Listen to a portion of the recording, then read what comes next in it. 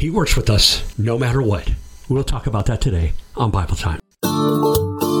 It's time for Bible Time on Uplifting and Empowering Fulcrum Radio. Now here's Phil with our latest Bible Time. Hello again, everyone, and thank you for joining me for Bible Time. I am going to turn to Philippians chapter 3, and I'm going to begin reading at verse 13.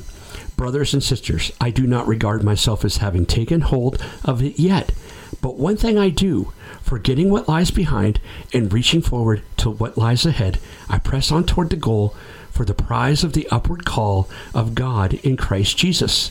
Therefore, all who are mature, let's have this attitude. And if in anything you have a different attitude, God will reveal that to you as well. Excuse me. So, what's the Apostle Paul talking about here? Have you ever said in your life, boy, I wish I would have done whatever. Oh, if only in that one time I would have bought that. If only I would have said this. If only I would have taken this. If only I would have done this differently. Have you ever said those things? Sure. We all can think back. Hindsight's 20/20 vision. We all think back and think about what we could have done differently. But what does God want us to do? He wants us to forget the past, move on to the wonderful calling of being like his Son, Jesus Christ. Now, I have heard many, many times people say, well, you don't know what I've done. No, I don't know what you've done. And you know what? It doesn't matter what you've done. Recently, I heard a story of an atheist, a tattooed atheist, who walked into a church, was shown love and grace, and that tattooed atheist is no longer an atheist. That tattooed atheist became a Christian, and now, still with the tattoos and piercings, is the assistant pastor of that church and lives his life daily for the Lord. No one is ever too far gone. I don't care what you've done. We can forget the past and move forward toward the goal of the upward call in Christ Jesus. And that's what we should strive for every day. Now, I'm not saying forget everything that we've done wrong, because our mistakes of our past will lead us into the future and to keep us from making more mistakes. But what I'm saying is, no parent has ever said to their child, look, it is time to start eating with the fork, and if you don't start eating with the fork, I'm going to be done with you. No parent has ever said that to a child and meant it. No parent has ever said, you need to be potty trained or I'm done with you. I'm throwing you out. I mean, come on, you're 12 years old already. No, I'm just kidding. But no matter what or how old you are or how old your children get, no matter what they do, we never give up on them. Never. Why would you think that God would give up on you?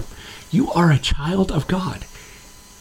If you don't believe in him, he'll help you believe.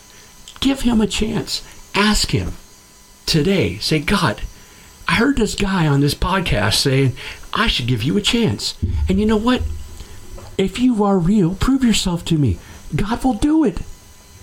Don't say, well, I heard Phil say that God never gives up on anybody, but God, you know what I've done. You know about all these things I've done in the past. You know about the abortion. You know about the drug use. You know about the things I've stolen. You know about the things I've said, the harm I've brought to people.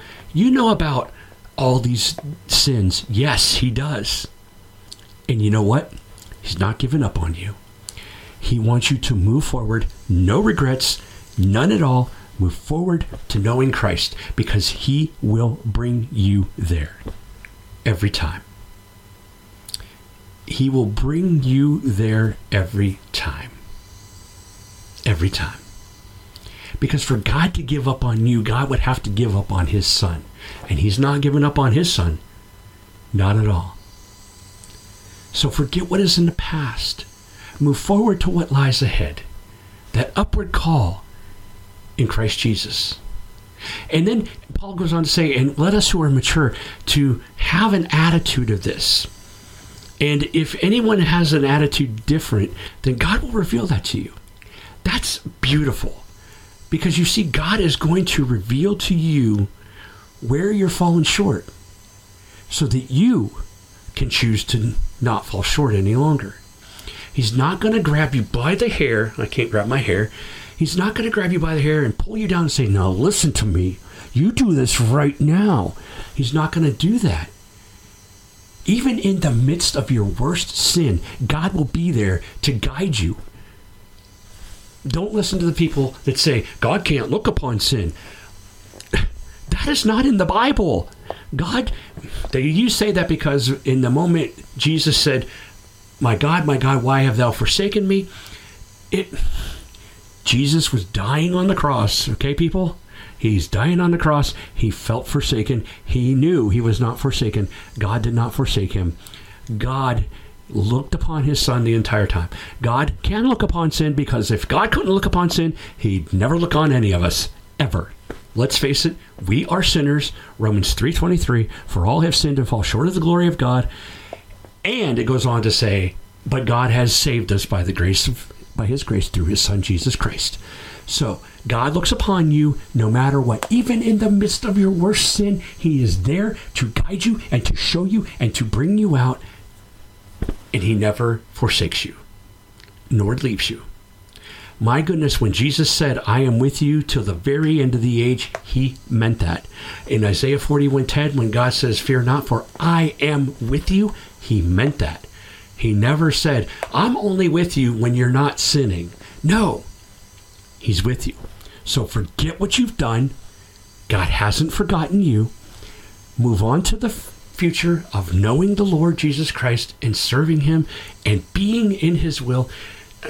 You know, I didn't want to use those words. Just love on God because he loves on you. Just know that no matter where you are, he will help you get to the point where you're walking in his will. He'll help you get to the point where you're serving him. If you're not there yet, don't worry about it. He will get you there.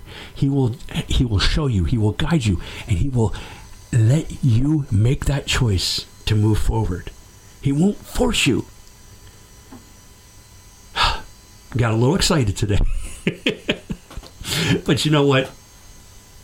I love the Lord, and he makes me excited. I hope he makes you excited too. I hope you enjoyed this Bible time, because that's your Bible time for today. I hope you enjoyed it, and I'll talk to you again all real soon, and God bless.